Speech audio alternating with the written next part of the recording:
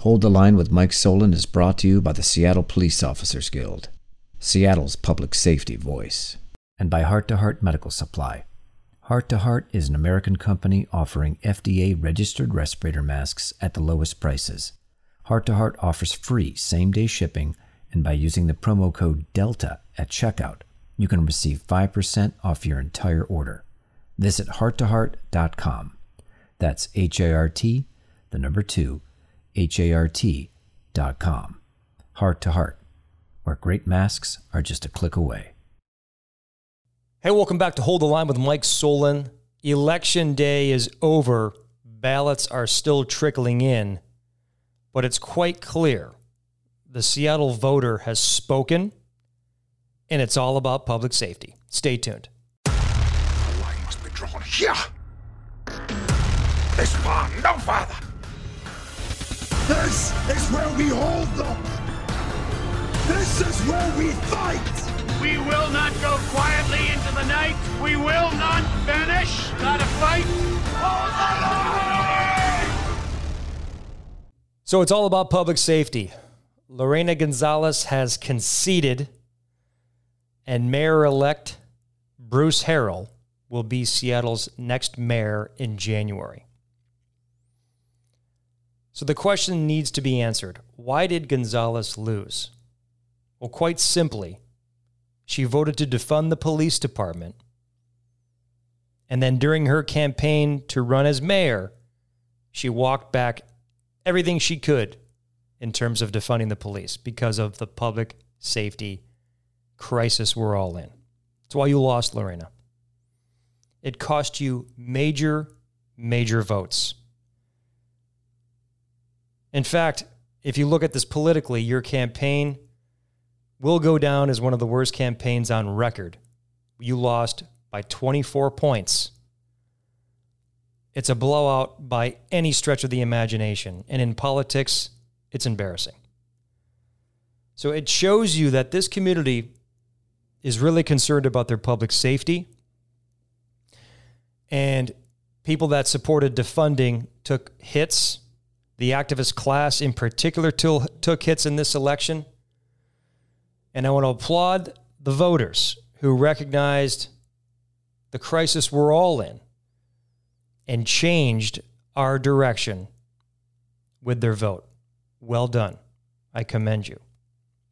So what does this mean now for Mayor-elect Bruce Harrell? Will he make public safety a priority? And so as I cut this podcast today, he did an interview on Gia and Ursula's show. I'll link it in the description. Found it on mynorthwest.com. And he spoke about questions from those two talk show hosts. And they revolved around public safety and policing. And Bruce said a number of things in that interview that he's already touched on in the campaign trail. And I just want to make it out there in the record. I look forward to working with Bruce. We need to have a collaborative approach to try to solve our public safety issues and wrestle back full control from the activist class, that small group of people that lost big time in this election. But they will not go away without a real fight. And so I hope that Bruce recognizes that his police employees are in a real bad place. They feel as if they've been targeted for years, maligned and besmirched for political reasons. And I understand as I watched the campaign trail unfold, Bruce took some shots at Spog, and specifically me. I let that go because he has to placate to the activist class to try to garner some votes from Gonzalez's crowd. It's all pure politics. I get it. Completely understand the situation, the politics, how that all plays out in our progressive Seattle. But I just want to make sure that Bruce is understanding that I want to work with him directly. But some of the quotes he had today in the Gia and Ursula show are concerning, and hopefully it's more political theater and virtue signaling to the activist class, who are the loud ones that cause the disruption in our public safety political discourse. And I'll just talk about a few of them that he said today. He said he has to change the culture. And he cites friends that are police officers and just the overall feeling of the Seattle Police Department. But I hope Bruce understands that saying change the culture is very derogatory. And it goes directly against what you also said in your interview today, that you understand that the police employees feel undervalued. In fact, you said they don't feel appreciated. Well, saying that you want to change the culture, to me, it's another hit with them feeling that they don't feel appreciated. And when you say that you want to remove me specifically from the SPOG president, well, I would consider that direct bargaining. Can't do it. And the membership were clear in their vote when they elected me as their guild president. I work for the members, period. That's my advocacy. That's what I do. I enjoy it. In fact, I love the job. I love police so much, I will do whatever I can in the 24 hours that I'm on this earth every day to defend them and stand up for them. And I'm going to do it professionally, which I've done. But I hope you understand that saying you want to change the culture is another derogatory hit that doesn't really get to the level of being interested in a collaborative approach to our public safety issues. So a little bit of feedback on that. You also mentioned that police officers are sometimes passive-aggressive in their policing. And then you tied that to the Charlena Lyles tragic shooting that it was. We never want to have a community member die at the hands of police. But that was a justified shooting, as tragic as it was. You mentioned that you don't see the actions of the officers being something that should have occurred, that the final outcome is something that should have occurred. The bottom line is, Bruce, you're not trained as a police officer. Just like I'm not trained to be a politician, to be a mayor in the city, although I did have a grassroots effort for mayor. Facetious, of course. But I would not play as if I am the mayor. You have to have a lot of resources, relationship building, to work as the politician elected by your constituents. But please understand that police officers go through hundreds and thousands of hours of police training, continued police training, professional police training, specifically here in Seattle. And for you to say that you don't see why they shot Charlena as being reasonable, I'm sorry, that just does not invoke a collaborative process that you're being authentic with. The bottom line is Charlena attacked those two officers with butcher knives in a confined room. As tragic as that was, those human beings that do the job of policing were ambushed by Charlena. It was a classic suicide by cop, period. She lured them in with a bogus report, and then she attacked them. Now, what I don't hear politicians of the activist class talk about is not long before that tragic shooting of Charlena, police were called and were able to de-escalate the situation. In fact, it was considered a hostage crisis. The reason why I understand that just days before her tragic death is because when I was on SWAT, I remember getting the page to respond to that residence for a hostage situation. She had a pair of scissors, and her children were in the apartment. And thankfully, the patrol officers on scene before SWAT got there were able to de-escalate the situation and disarm her peacefully. And then several days later, she fulfills her suicide by cop decision, as tragic as it was, as confounded by her mental struggles, as tragic as that is. Police officers, human beings, want to go home to their families. And if you attack them with knives, they must protect themselves. So just right there is another hit against, I think, your signaling of a collaborative approach, which I'm interested in doing, But understand that you're using these terms for political reasons, and it doesn't get the job done. And I just wish we can come to a conversation, hopefully in the future with you, where we can have an understanding and you can get informed in terms of police tactics. Because I just want to remind you, I say this on every podcast, the current mayor, whom you're going to be replacing, the person that you just beat quite handedly, said that this agency was the modeled reformed agency just before George Floyd. And then George Floyd occurred, and then those politicians ran away from us as fast as they can. I hope you don't emulate their actions by running away from us or using us as political pawns. This community supports their police department. I cite you in the description, Seattle University study, that 55% of our populace supports public safety, this police department. So hopefully this collaborative approach of solving our public safety needs, we have to stop placating to the activist class that push false narratives about our police officers. The accountability system that politicians run to time and time again is the most robust accountability system backed by the Department of Justice, who's the purveyor of constitutional policing, who says we met all the benchmarks of reform. Our accountability process for the Seattle Police Department is the strongest in the nation. So if you continue to placate to the activist class that push the false narratives, you're going to continue to lose police officers. I want to thank you for putting money, or committing to at least incentivizing people to come here to be police officers. You want to build up the community policing. Hopefully you want to restore officers in our schools. That's what's needed. A third of our SPOG membership are persons of color. Many of them come from this community. To continue and virtue signal that we need to change the culture and cite negative examples of very rare, tragic use of force incidents that unfortunately take a community member's life does not get us to a collaborative approach where we, as the employee, as a police officer, feel as if we're appreciated.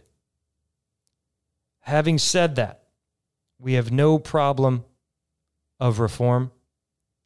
Look at our contract work, but I'm sure you're going to cite our contract upcoming in negotiations. We look forward to getting to the contract table. I'm sure there's going to be more pushes for accountability. We welcome the accountability discussion as long as it's bargained. Because if it's a change in working conditions, you got to sit down with us. Hopefully that's part of this collaborative approach. And one last thing you said in the interview with G and Ursula. You talked about breaking the code of silence. I don't even know what that means. Well, I'll take that back. Without having a conversation with you before you take office, I'm assuming you think that cops cover up for cops. Well, we've already put in major reform work with the Department of Justice and the accountability process to, if you hear something, say something. If you see an ounce of an issue that violates policy, you're mandated per policy to report it to the accountability partners, who are civilians, and then the investigation unfolds. We also partnered and led the way with ABLE. We all have to take it as employees, the training. It's to build up accountability within the department internally, to make sure our fellow employee, our coworker, doesn't go down a path of negativity. We've done a ton of that work. There's no reason why Mayor Durkin or the president of the city council, your opponent you just crushed, would speak falsely that we've met the benchmarks of reform per the DOJ. So please just understand, some of the messaging you're putting out already, trying to set the tone, I think you're doing it for political purposes, obviously. But listen, I'm willing to work with you. In the time I've been in office, there's been a 70% drop in discipline appeals in the accountability process. But of course, nobody wants to reference that. Perhaps our commitment to public safety that the community is desperate for is a reason why you crushed her by 24 points. Perhaps we can get past some of the virtue signaling that appeases the activist class that are the loudest people in this community, but they were just cast aside by your electorate. Support this police agency instead of using us for political purposes. That would get us to a public safety, what would you call it? Reality that is real and authentic, that would give police officers buy-in, because guess what? We are a part of this community. Many of us live here.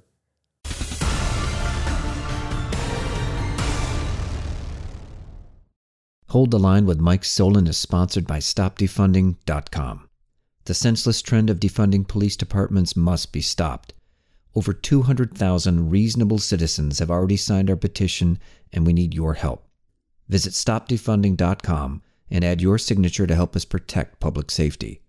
Now more than ever, our voices must be heard.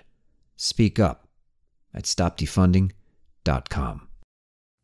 So city attorney race in terms of the election. I'll tell you what, this was the bellwether as far as the barometer, if you will, of where we are. The constituents are just fed up with the activist class. Pete, you got handled at the primary. You tried to use me, tried to use Spog, and paint Ann Davison as this right-wing person. It failed miserably. That's why you're not the next city attorney. For the first time since 1989, this electorate voted in a Republican for the city attorney office. They were not happy with NTK and her anti-police rhetoric. Frankly, it's anti-Seattle rhetoric, if I'm take it to another level. It's the activist class that she spoke for. She witnessed harm on police officers who serve this community with distinction. But what did she do? Just like Gonzalez, she walked back a lot of her narrative because it's so politically polarizing. And credit to the electorate that saw what she was doing and saw her as the activist, the unreasonable person that she is in terms of her political and ideology in terms of public safety. And they said, no thanks. We're going to give you the Heisman. So congratulations to Ann. Good job. And hopefully we can continue to get back to common sense city attorney reasoning that has the city's best interest in mind instead of placating to the activist class. Look forward to working with you. And thank you, Seattle, for recognizing what we would all be facing if NTK got into office. Well done. Ken Wilson and Teresa Mosqueda, the 8th District. I had Ken on the podcast. See the link in the description not too long ago. Ken was just an amazing guy. Very bright. Had Seattle's best interest in mind. The bottom line is he just didn't have the money to get a big campaign out there, but he gave Mosqueda a fight for sure. And if you're an incumbent and it was that close, Teresa, maybe you should rethink your narrative in terms of anti-police rhetoric, the defunding nonsensical activism that you engaged in. Maybe you need to pivot. Hopefully Ken can regroup and look forward to more opportunities at the council level, because we need people like Ken, somebody that has Seattle buy-in, that cares deeply about our issues here. You got my vote, and I'm very thankful to you for hanging it out there. You almost pulled it off. Well done, and much respect to you, sir. And finally here, I think we're winning some of the culture war here, where we're getting back to reason and common sense. Reason why I started this podcast. We're not going to be used as political pawns anymore. We're going to talk about the reality of our situation in Seattle, the public safety issue. And together, we're doing it. We're pulling it off. The radical left has been put on notice. The radical activist class, the people that don't have your best interest in mind, and you recognized it. Incredible.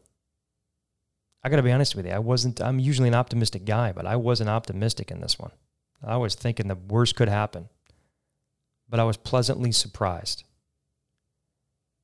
It gives me renewed hope. And as the sun shines on our city today, and it's coming through the Spog building here, and as I talk to you, there is hope for Seattle. There really is. And that hope is credit, I think, that hope is a reality of your recognition that we were being enveloped by activism, unreasonable activism. We're getting back to a moderate form of governance here, and the credit needs to be given to you, the Seattle voter. But we're not done. We cannot rest because these unreasonable activists will not go away without a fight. We've got the Recall Sawant campaign coming up. We need to continue to drive these unreasonable people out of office because they do not have our best interest in mind. As always, I'm interested in your feedback. I look forward to hearing from you. Please like and subscribe and share this podcast. We need to be able to counter the activist narrative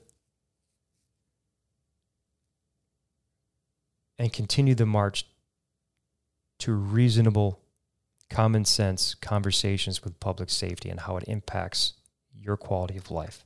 And if we can do that, maybe we all can continue to hold the line. See you next time.